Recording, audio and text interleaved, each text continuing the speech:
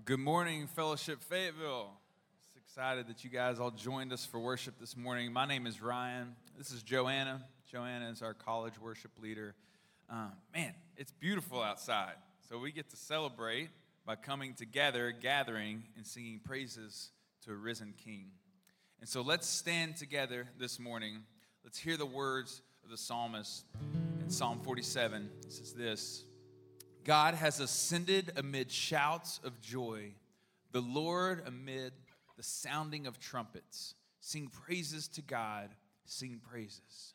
Sing praises to our King, sing praises. For God is the King of all the earth. Sing to him a psalm of praise. And so we're going to bring back an old song this morning that we've been excited about singing. It might not be old to everyone. It's old to us who grew up in the mid-2000s. And so this song's called Shout to the Lord. And so let's sing it together.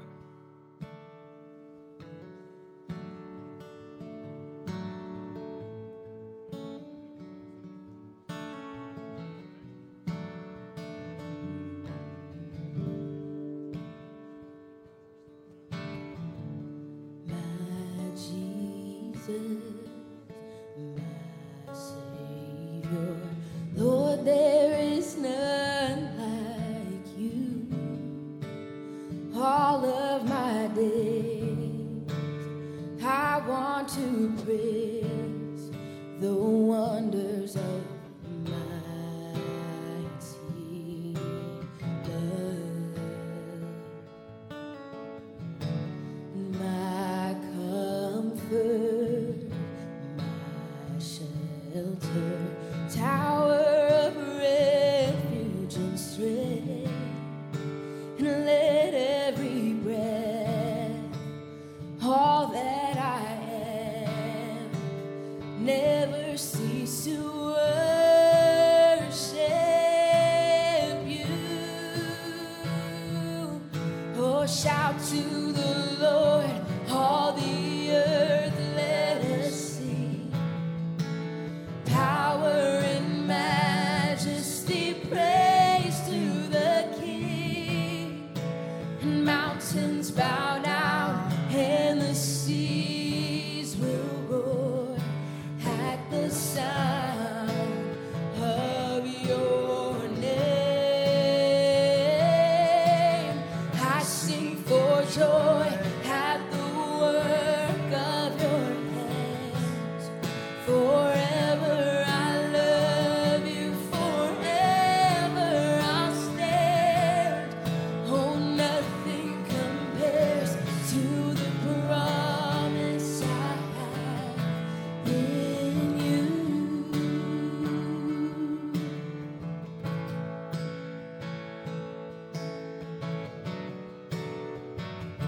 Sing it out one more time, my Jesus, my Savior, Lord, there is none like you. In all of my days, oh, I want to praise the wonders of the mighty love. And my comfort, my shelter, tower of refuge and strength. Oh, let every breath, all that I am, never cease to worship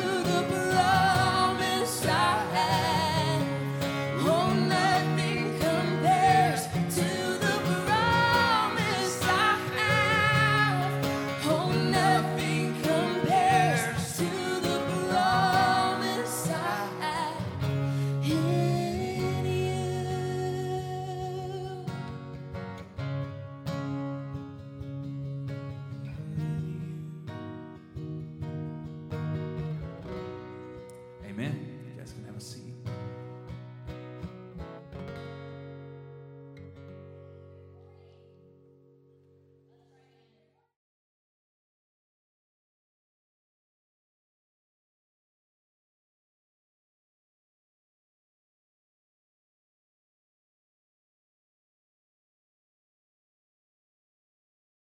A women's retreat, and it was just wonderful. We met at a couple of houses in Fayetteville. We sat under the teaching of Sue Addington, and I personally feel like I have 10 new friends, because something happens whenever you hear somebody's story and then you pray with them and you open the Word of God. So this is my encouragement to you. If you're not doing that, just find the time and study the Word of God with somebody and pray with them. It can be life-changing. So today is one of my favorite days, Child Dedication Day. Families, come on up. So while they're getting up here, the Word of God tells us that the body of Christ has a role in passing on discipleship to the next generation. And the parents, of course, they have the largest role, the primary role. But your early education team down there, they are working so hard to empower these parents to not just teach these sweet babies and children about Jesus, but to teach them to love him and love him more than anything. And these parents have said that they want to be role models to their children of becoming more Christ-like. So let's meet these wonderful families. So first we have the Kaufman family. The parents are Jeffrey and Alex Kaufman, and we'll start with Davis Philip Kaufman.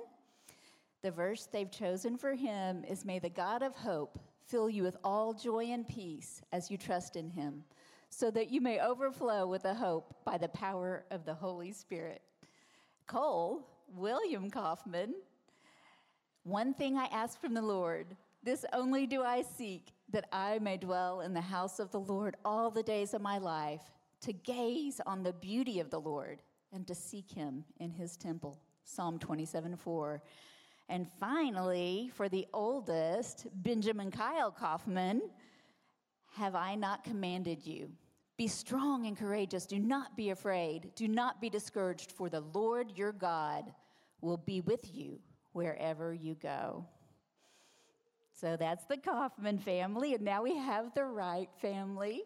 Nora Marie Wright, whose parents are Daniel and Morgan. The verse they've chosen for Nora is Isaiah 26:3-4. "You keep him in perfect peace, whose mind is stayed on you, because he trusts in you. Trust in the Lord forever, for the Lord your God is an everlasting rock." So let's give them a hand. No, wait, stay up here. One of the reasons that they're here on this stage today, well, they have already celebrated with their community and friends, but the reason they're here is that they are asking you all, the body of Christ, to take this journey with them. And Scripture tells us that we are to love and serve one another. So if you're willing to love and pray for and support these sweet families, say, "I will." Thank you. All right, let us pray. Father God, you are so good. You know these children. You know these precious, precious gifts from you. And you know the plans you have for them. Father, I ask that you give these parents wisdom. I ask that you give these children just an excitement and a desire to follow you all the days of your life. And we ask these things in the precious name of Jesus. Amen. Amen. Thanks, Margot. Well, church, last week, Jimmy and the team introduced a new song to you. It's a song that we wrote as a team for this series in Ephesians that we're going through. It's called The Reckoning. And so you learned it last week. Hopefully you were here and got familiar with it as Joanna led it. She's going to lead it again. And so join us in singing this week. So if you would, let's stand together. Let's sing this new song.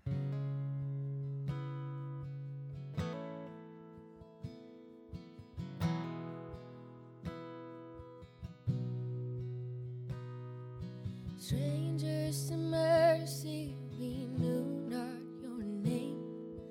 Hopeless in exile, carrying blame. Lost and alone, but in love we are claimed. We sing because you made a way. Christ changes everything. Our hope is the risen King, uniting humanity. Christ is the reckoning.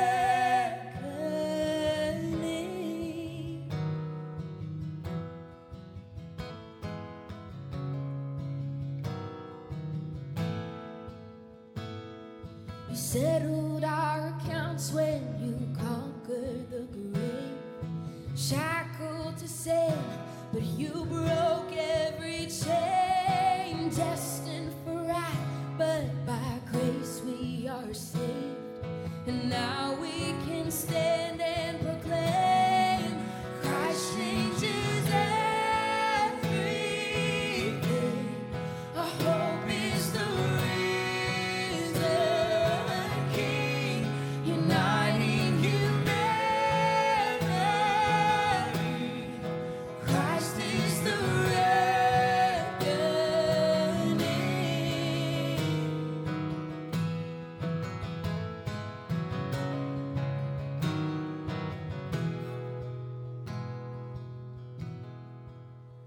We are one in the blood of the Lamb, His bride.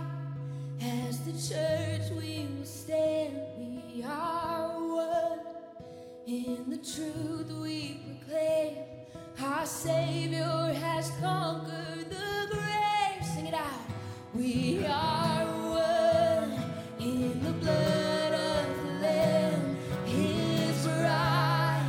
As the church we will stand. We are one in the truth we proclaim. Our Savior has conquered the grave. Christ changes everything. Our hope is the risen King, uniting humanity. Christ is the reckoning. The walls of hostility are shattered in victory. No longer bound, we are free. Christ is the reckoning. Oh, Christ changes everything.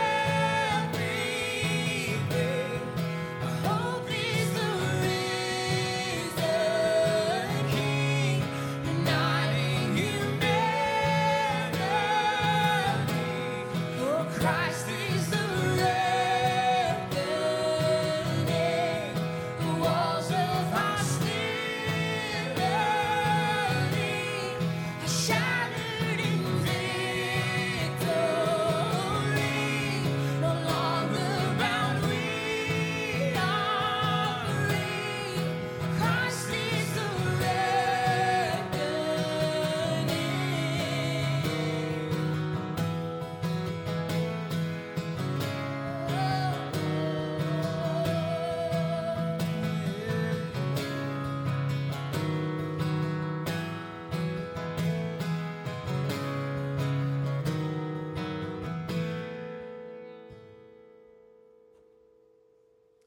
Church, as we have been going through this Ephesians series as a body each week, we've been leaning into this idea, this rhythm that we need to remember our need for a Savior. We need to confess our sins corporately as a body of believers. And we also need to be reminded of our pardon that we have in Jesus. And so, church, let's say this together. Heavenly Father, have mercy on us. We have not loved you as you deserve. We have not loved our neighbor as ourselves. We have not obeyed you as we should. Lord, forgive us our sin. we are in need of a Savior. And for those of us who have found that Savior in Jesus, we've committed our lives to following him. We believe in his life, death, and resurrection, that we now have hope in the risen King. And so, church, believe the good news. Jesus died for us. Jesus rose for us. Jesus intercedes for us. In him, we are a new creation. In him, we have forgiveness of sin. In him, we have a Savior. To God be the glory forever and ever. Amen. You guys can have a seat. As the offering plates are being passed, you can give and worship in that way if you choose to do so. I wanted to sing over us probably a new song for most of us in the room. It's called Firm Foundation. And it just says this. It says, Christ is my firm foundation. He's the rock on which I stand. And if I can just be honest for a second, I feel like my family and I's foundation has tried to be shaken here recently. We've been finding out that there's a lot of health stuff going on and friends and family surrounding us. And I know for a fact that so many of you in this room understand exactly what I'm talking about, because a lot of you are the ones that are going through some of the health stuff.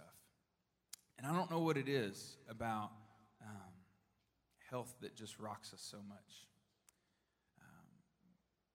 But it's not really something we can control, I guess. And maybe that's why it feels like we're on shaken ground. And so I'm singing this song out of necessity for myself this morning. And I pray that you too, whatever's going on in your life, no matter how firm or how unsteady it may feel, you can look to Jesus and say, he is my firm foundation. He's the rock on which I can stand. And so if you know the song, sing it out.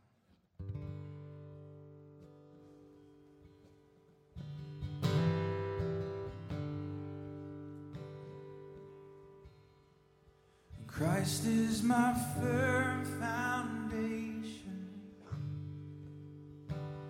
the rock on which I stand. Everything around is shaking. Oh, I've never been more glad that I put my faith in Jesus. Oh, he's never let me down. He's faithful through generations. So why would he fail now? He won't. He won't. And I've still got joy in chaos. I've got peace that makes no sense. So I won't be going under. I'm not held by my own strength, and I've built my life on Jesus. Oh, he's never let me down. He's faithful in every season.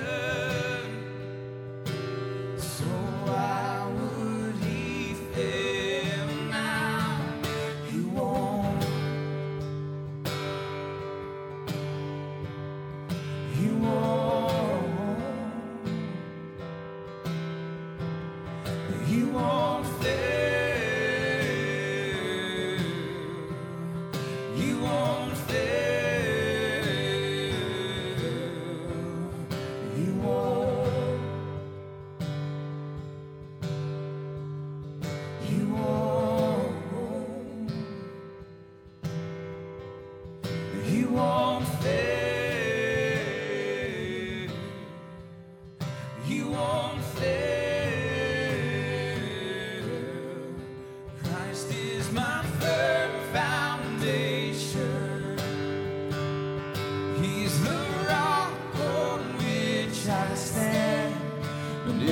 everything around is shaking.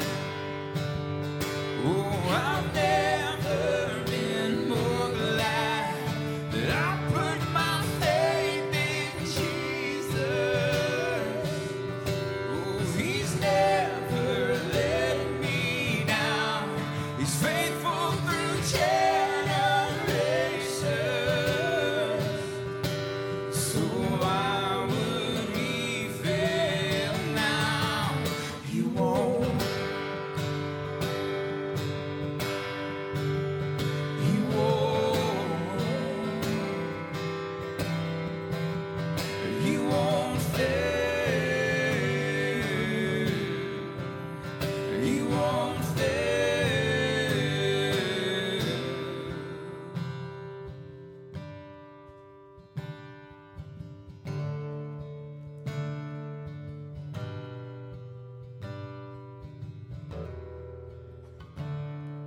When rain came and wind blew, but my house was built on you, and I'm safe with you, and I'm gonna make it through. When rain came, wind blew, but my house was built on you, and I'm safe with you, and I'm gonna make it through. Oh, when rain came, wind blew, but my house was built on you, and I'm safe with you, and I'm gonna make it through. Oh yeah, I'm gonna make it through. 'Cause I'm standing strong on you, and I'm gonna make it through. Oh yes, 'cause my house is built on you. Christ is my firm foundation. Oh, He's the rock on which I stand when everything around is shaking. Oh, I've never been more glad that I put my faith in Jesus. He's never let me down. He's faithful through generations. Oh, so why would He fail now? He won't. He won't.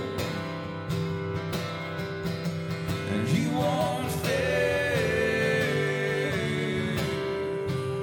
And He won't fail. He won't. He won't. He won't fail. He won't fail. No, He won't.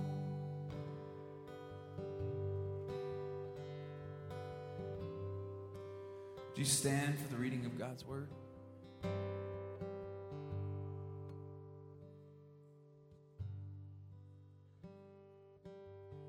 வாசிக்கும்படி தெரிந்து கொள்ளப்பட்ட பகுதி எபேசியர் 3:1-13 வரை.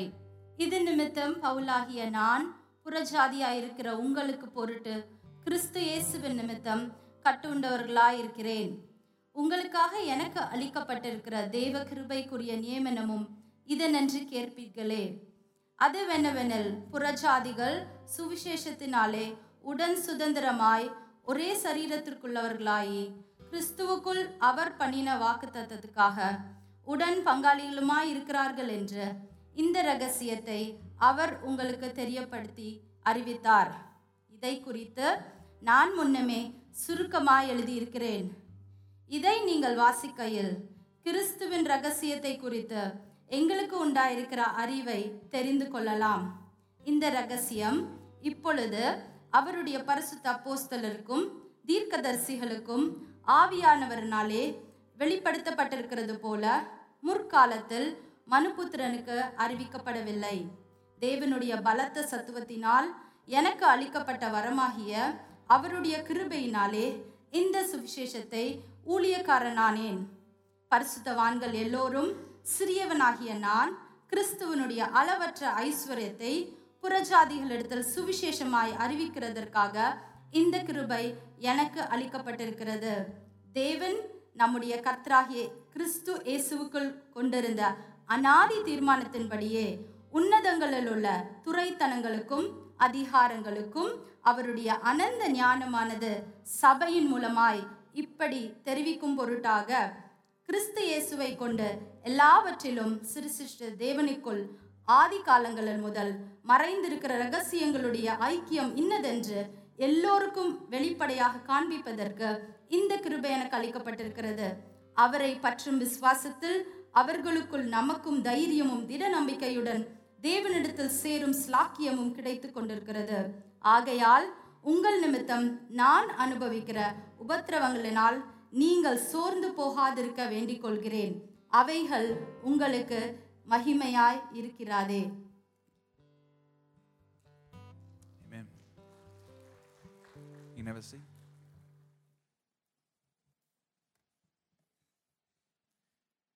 Did y'all get that?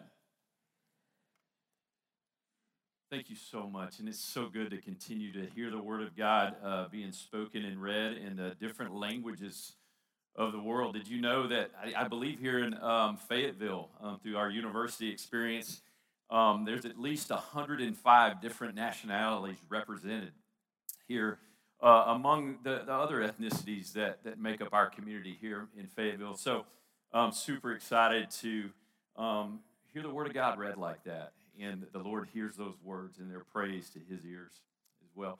Good morning, Sid Norbash. How are you, buddy? Good to see you on the front row this morning.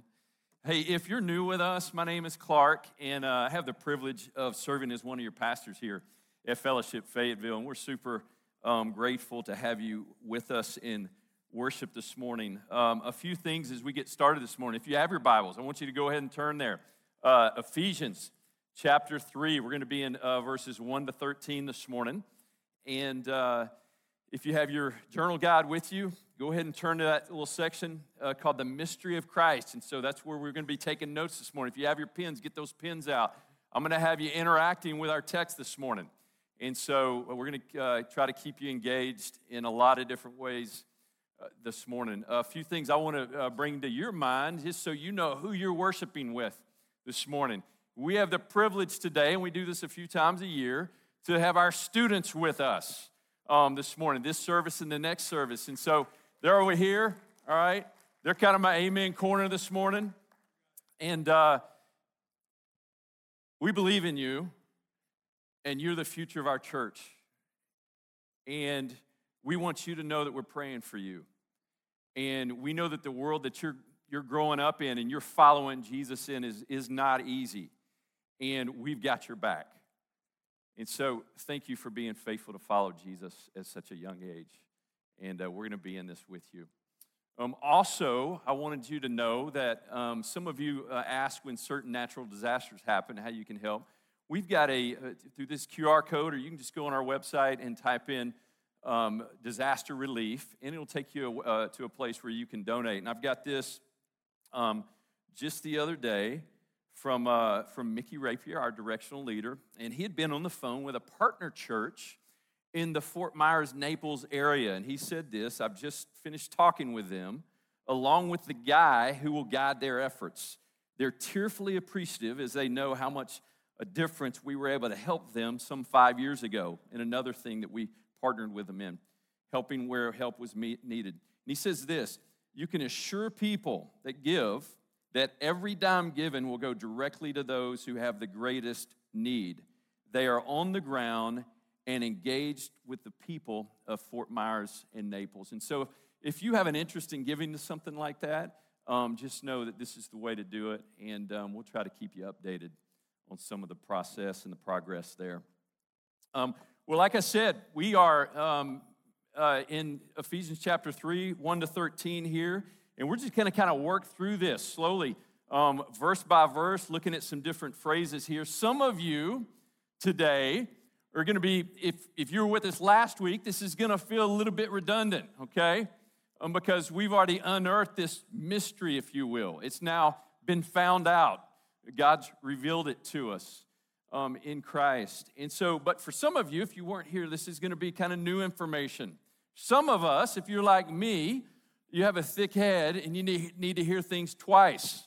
And some of you, there's other things in your life that your spouse or a parent that you're always hearing from twice to keep doing the same thing or to remember something. And so we all need to be reminded of things.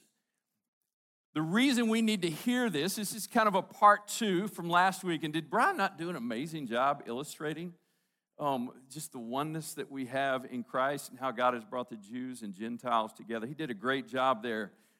The reason this matters is if we don't understand the theological foundations or underpinnings of all the commands that are coming in chapters 4, 5, and 6, it's going to be really difficult to walk in obedience, okay? Because who we are, what we believe, determines what we do and influences our motivations and our ability to persevere in bearing with one another in love. So today we're gonna double down on this, and we're gonna lean back in and look at this mystery of Christ, which, by the way, I also wanted to ask you this, because I asked you to do this 4 weeks ago in our first teaching in this series. I asked you to memorize with me Ephesians chapter 1, 3 to 14, okay? How we doing? This is not encouraging. Would someone like to stand up and quote it right now in front of your church family? No, I know you don't want to do that. The reason I ask you is that my wife, Pam, a few weeks ago, and I didn't ask permission to share this, but we'll deal with that later, I guess. She said, you know, you guys ask us to do a lot of things, and then you never follow up and hold us to them. Go, Pam.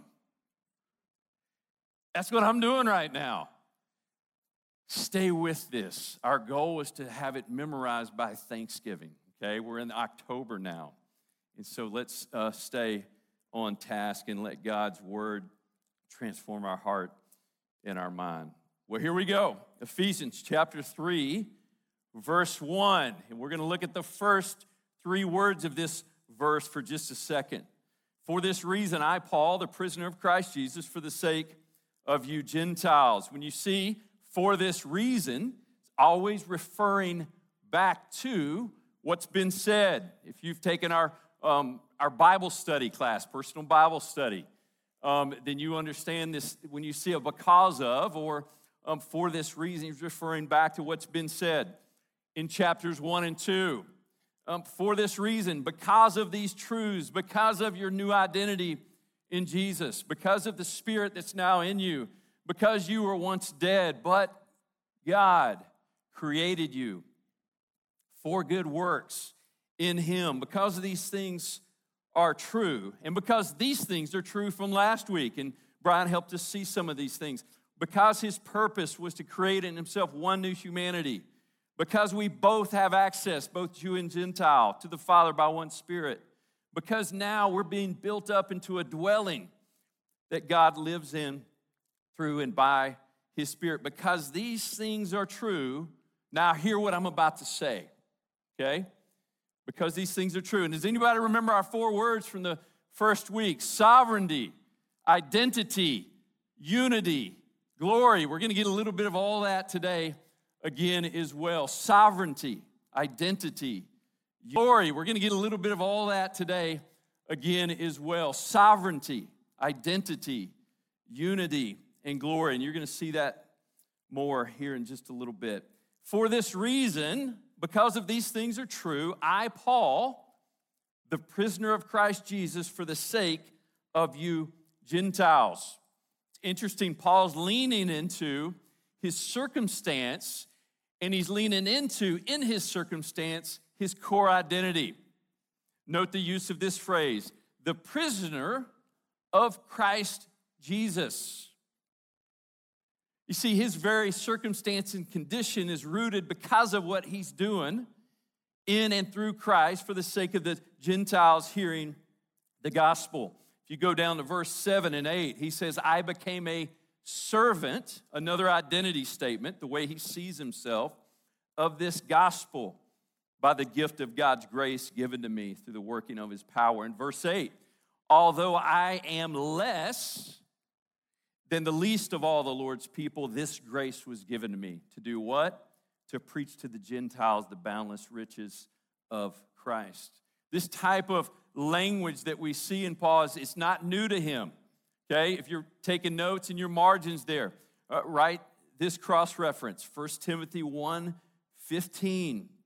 He says, here's a trustworthy saying. Christ came into the world to save sinners. Listen to what he says about himself. Of whom I am the worst. And some of you are thinking, wow, if Paul's the worst, I got no shot here. I mean, we elevate Paul here, but he says, but for that very reason I was shown mercy, so that in me, the worst of sinners, Christ would display his immense patience. He says in 1 Corinthians 15, verse 9, I'm the least of all the apostles and do not even deserve to be called one because I persecuted his people. But by the grace of God, I am what I am. Paul seems incredibly secure as what we might call a sinner, saint, sent one, which is what the word apostle means. He seems in rhythm with who he is and where he stands with the Lord, incredibly secure here. Note this, Paul's identity here in this first verse, his identity in Christ informs his mission, his calling, his purpose. We often get it backwards, right? We often think that what we do determines who we are. In this case, who we are, who Paul is, determines his mission and what he does. Everything about who he is and has become is done by grace. It's done by the grace that is in Christ Jesus, and he finds himself in a great place.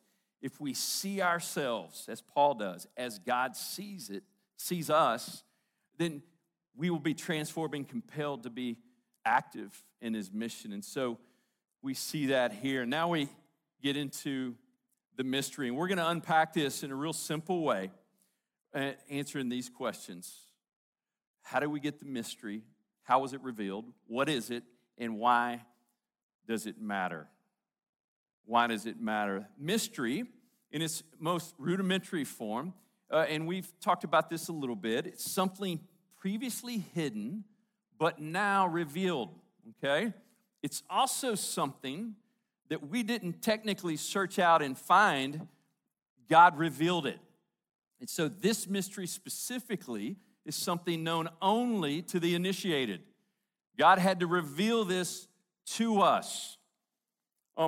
The derivative of where we get the Greek word, it comes from this phrase, muo, and it means to shut the mouth of, okay? Any mystery that's misunderstood or not understood or that you can't understand or see, you stand there speechless. Your mouth is closed. You've got nothing to say. You can't figure it out. There's an awe or there's some consternation about what's going on here. Well, in this case, it's been revealed. 19 different times this word is used in Paul's letters. 7 times in this letter to the Ephesians and 4 times in chapter 3. Some other mysteries in the New Testament where this word is used. It's used in Romans 11, where it speaks of Israel's hardened heart. It speaks of this idea that we talk about in 1 Corinthians 15, the rapture. It's called a mystery. Christ in you, the hope of glory, in Colossians 1 is referred to as a mystery. The root of our godliness in 1 Timothy 3, Christ and his bride. We're going to get to that in chapter 5 is referred to as a mystery. And then certain details for certain of the end times are called a mystery in Revelation 10. And so how is this revealed? And we see the language here as we begin to work through our passage, beginning in verse 2 here. Paul says this is how we know the mystery. The administration of God's grace that was given to me, it's something he personally received for you, Gentiles, Ephesians church. Verse 3, the mystery made known to me by revelation. Jump down to verse 5. This has been made known or revealed by the Spirit to God's holy apostles and prophets. This is not new teaching that Paul's bringing here. If you're familiar with 2 Timothy 3:16, we understand that all Scripture is God-breathed. Part of how he's revealed himself is through his word. In 2 Peter 1:20, we understand that no prophecy of Scripture was produced by the will of man, but men spoke from God as they were carried along by the Holy Spirit. He says that after his conversion, in Galatians chapter 1, I didn't receive this from any man, nor was I taught it, but I received it by revelation personally from Jesus Christ. You see, we are a people of revelation. We know God in and through his work in creation. We know God in and through the work of his Son. And we know God in and through the revealed Word of God that we have. And he makes those things clear to us by his Spirit. Is God not gracious to make it really clear?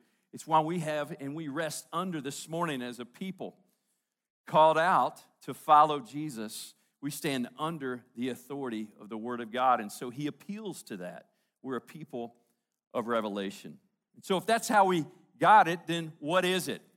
It's maybe one of the most clearest verses or passages that we have surrounding this idea of mystery here, and that he makes it plain in the way he states it in verse 6. This mystery is that through the gospel, the Gentiles are three different things here. The Gentiles are heirs together with Israel, members together of one body, and sharers together in the promise of Jesus Christ. You see, often I think we've thought that the mystery was that the gospel went to the Gentiles. And as amazing as that is, we knew that even from God's promise to Abraham, that it was going to make itself known to the world, and the gospel was going to push out. Even Jesus did that in his ministry, okay? But one of the implications of that is this mystery, that they would become one, Jew and Gentile, and they would become what we call the church. And while God-given distinctions are highlighted and appreciated, the divisions are now made obsolete. And this unity is unique because the gospel brings unity actually through diversity. It's amazing how God does that. Heirs, we've moved from slaves to sons and daughters. We're one body now, therefore we take care of one another. We have the same salvation in Jesus Christ. He says it this way in Galatians, and you can see this on the screen. There's neither Jew nor Gentile, neither slave nor free, nor is there male or female, for you're all one in Christ Jesus. If you belong to Christ, then you are Abraham's seed and heirs according to the promise. Maybe this will help you see as you unearth some of the different metaphors that are used of God's family. We use the word kingdom. Paul often uses the word citizen of a different kingdom, not an earthly kingdom. We have equal citizenship in this kingdom. When we use temple language, it's an inference that one, as Jew and Gentile, we now have equal access to the throne room of God. We're one family. We have an equal inheritance. We're one body. We have equal responsibility.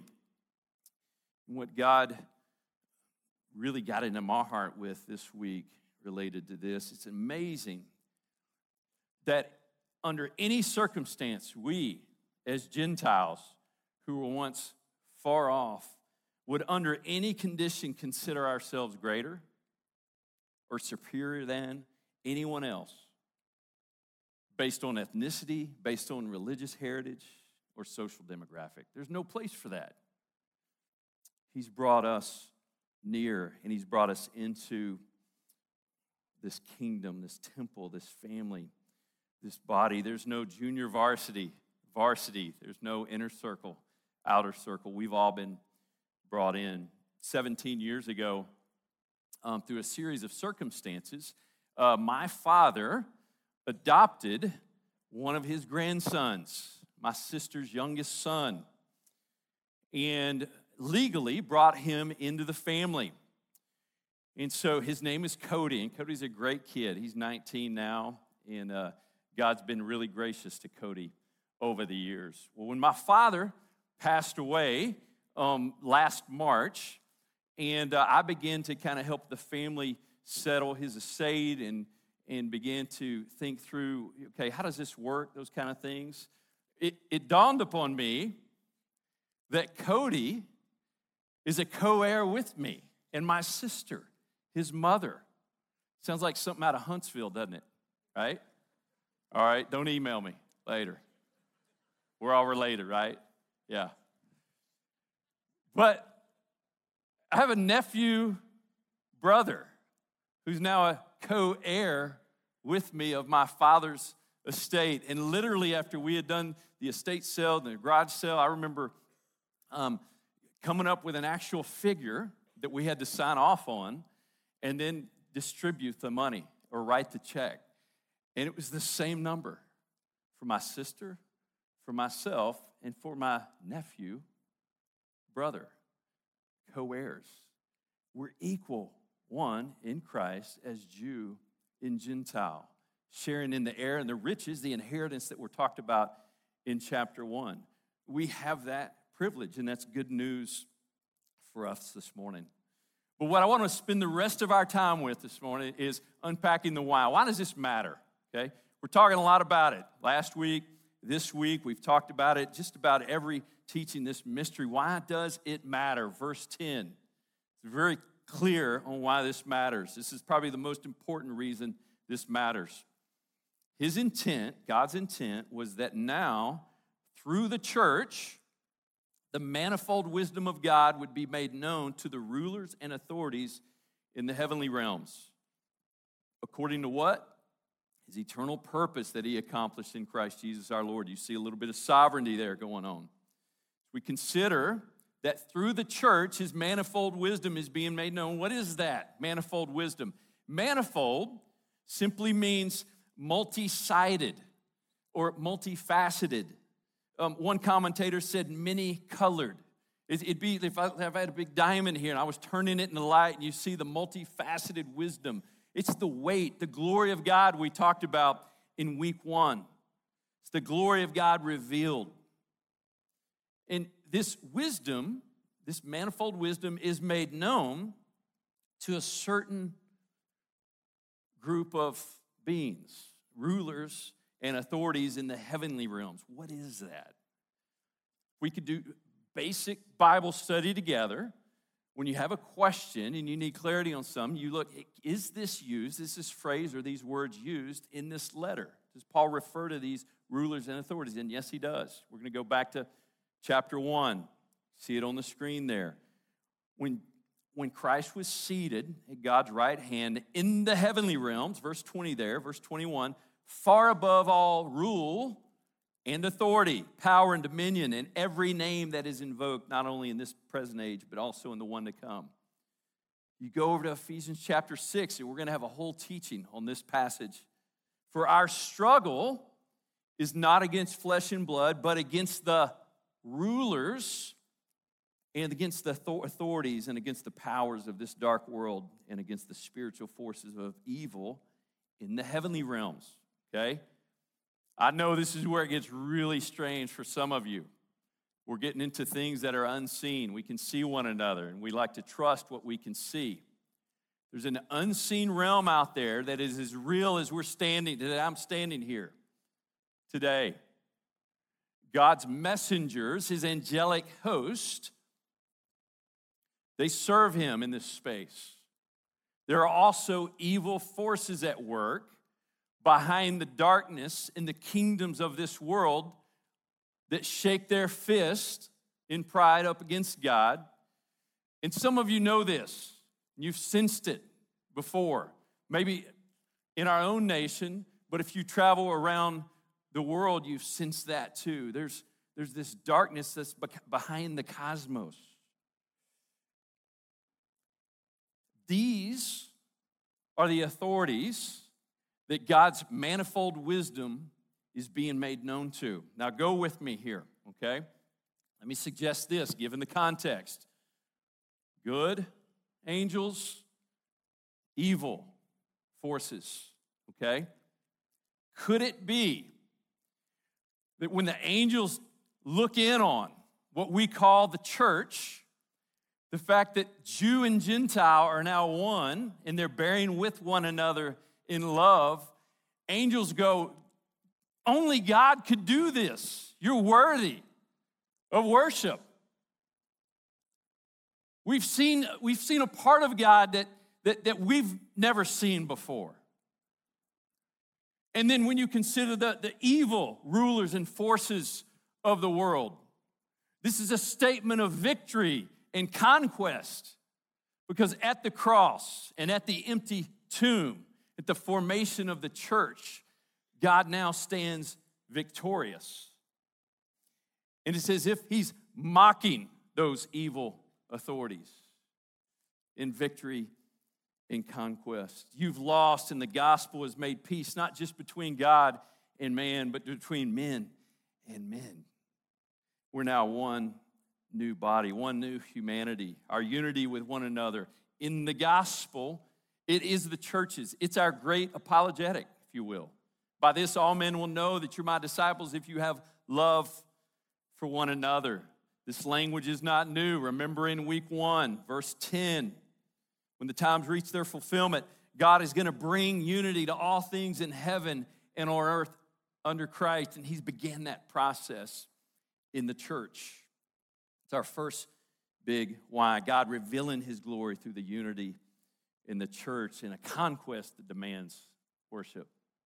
Second reason this is important, and this one's really simple, is that in him, in verse 12, and through faith in him, we may approach God with freedom and confidence. We can at least, as Garland unpacked that prayer for us in week 2, and he's going to unpack another one for us next week, we can at least pray those prayers with confident access and freedom that both Jew and Gentile now can come to the throne room of God and pray bold prayers. Third and final reason, verse 13, I ask you, therefore, because of all these things that are true, and because of the manifestation of God's glory in and through the church and over the authorities in the unseen realms, because of all these things, I ask you, therefore, don't be discouraged. Don't be discouraged because of my sufferings for you, Ephesians church, which are your glory. So why does this mystery matter? It's our immunity to discouragement. It's our immunity to discouragement. Paul sees purpose in his trial. You see, their faith in Christ is worth, in his mind and heart, their sufferings. It is God's will for both him and them. Ephesian church, don't fret over me. God is working in and through me in my circumstance, and it's worthy of his glory. He's doing a work in and through you, and so let's do this together. My charge to us this morning as a family of faith is to live the mystery. Can we live this mystery? And let's take it from this static 30-minute teaching experience and figure out ways to begin a visible expression of this, not just in these walls, but in the living rooms, in the offices, and the parks, and the places, and the public sphere all over Fayetteville, Arkansas. We're now both insiders, both Jew and Gentile, to God's promise. And by no doing of your own, by the way, or my own, I am still fascinated that how God made a gospel pathway at Asheron University in Little Rock. Some of you know where that is. Off Lancaster and Butler Road in Little Rock. And then in the winter of 1985, the gospel made its way to a little church on Reynolds Road in Saline County. It's now a gas station. But in God's good sovereign pleasure, there was a man by the name of Terry Holmes, and he spoke the mystery to me. And the gospel came alive, not just here, but here. I know doing of my own, responsive trust in Christ and what he had accomplished on my behalf, and now I get to be in this kingdom. I'm a fellow citizen. We all have stories. We're now fellow citizens, and the stories are part of his great glory and work in and through the church. We're the same family, the same body now, the same temple, and I'm in it with you. And I need you, as I try to play my part, to play your part too in living this mystery. We'll sum it up with this. Let's be the church together. Let's be the church together. What that may mean for some of us in the room is that some of us need to walk in active repentance in our behavior, in our motives, in the way we think about others based on ethnic prejudice. The Jews had to work through this towards the Gentiles. I'm not asking us to do anything that has not been asked of them to do.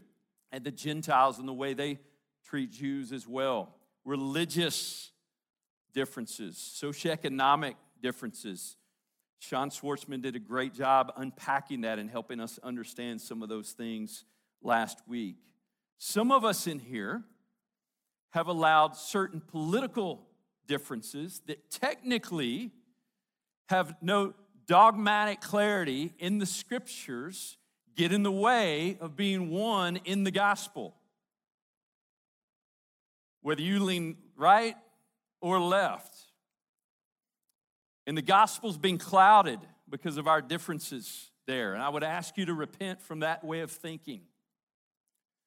And the way you use your mouth to slander those in those spaces. And some of us, there's brokenness and division inside our families.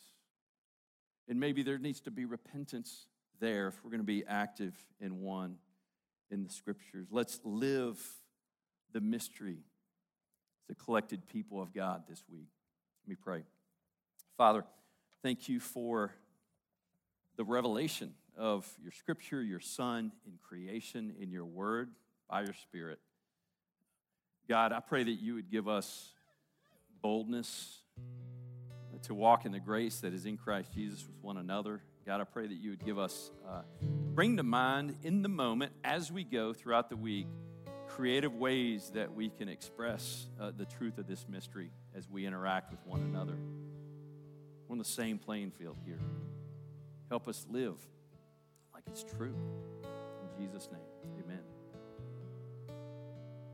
Let's stand and let's respond in worship this morning.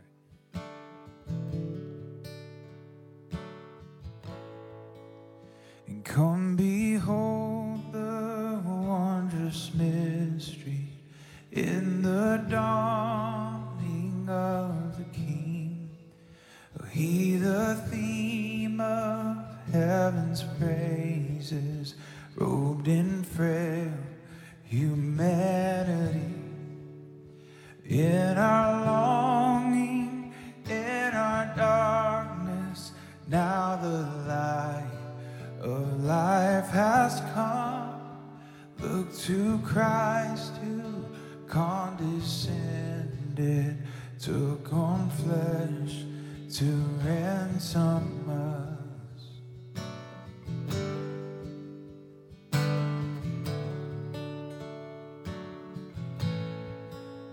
And come behold the wondrous mystery, he the perfect Son of Man, and in his living, in his suffering, never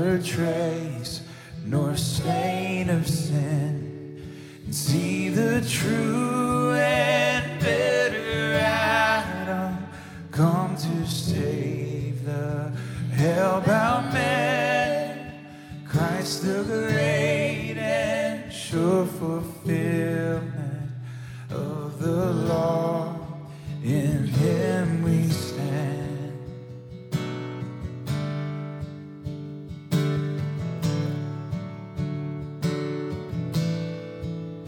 Come behold the wondrous mystery, Christ the Lord upon the tree. In the stead of ruined sinners hangs the Lamb in victory. And see the price of our redemption, see the Father's plan unfold, bringing many sons to glory, grace unmeasured, love untold.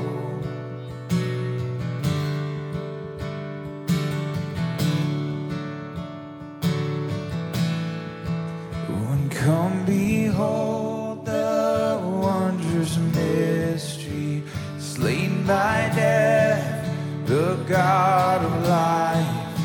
Oh, but no grave could ever restrain him. Praise the Lord, he is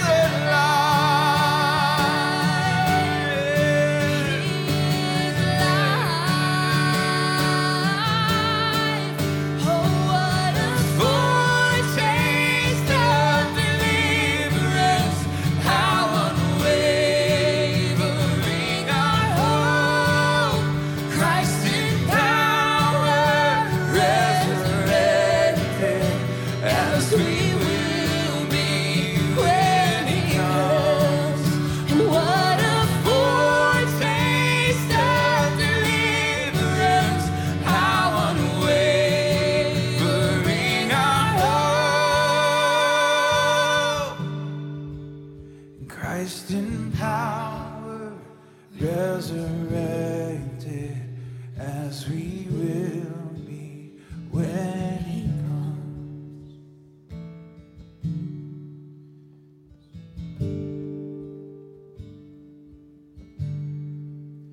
And it's your breath in our lungs, so we pour out our praise. Pour out our praise, it's your breath in our lungs. So we pour out our praise to you only. It's your breath in our lungs. So we pour out our praise. We pour out our praise, it's your breath in our lungs. We pour out our praise to you only.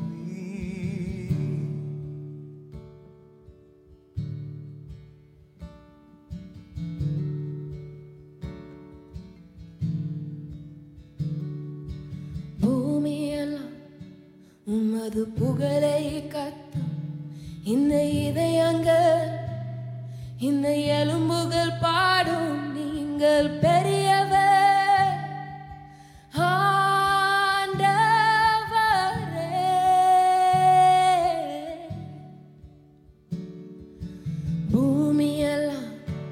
உமது புகழை கத்தும், இந்த இதயங்கள் இந்த எலும்புகள் பாடும், நீங்கள் பெரியவர் ஆண்டவரே.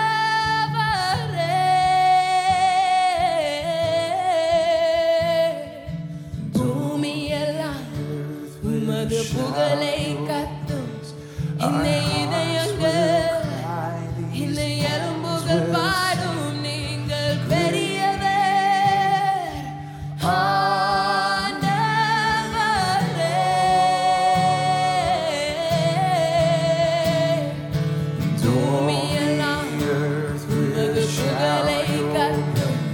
Our hearts will cry, these bones will sing.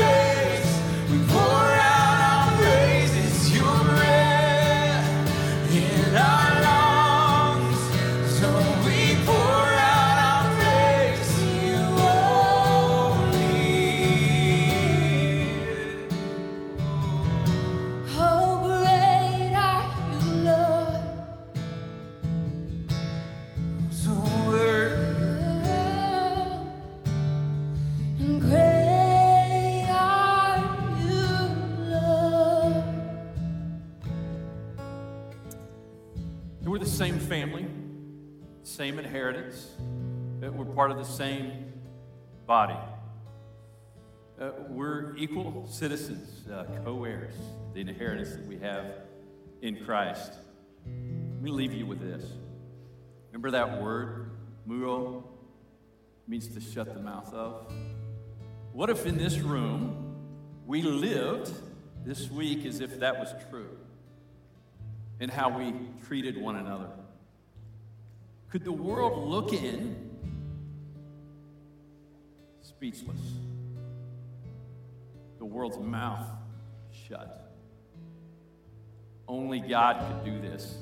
And so many of you know that only God can do that in your situation and circumstance. Let's shut the mouth of the world. Let's cause it to be speechless because we're living the mystery.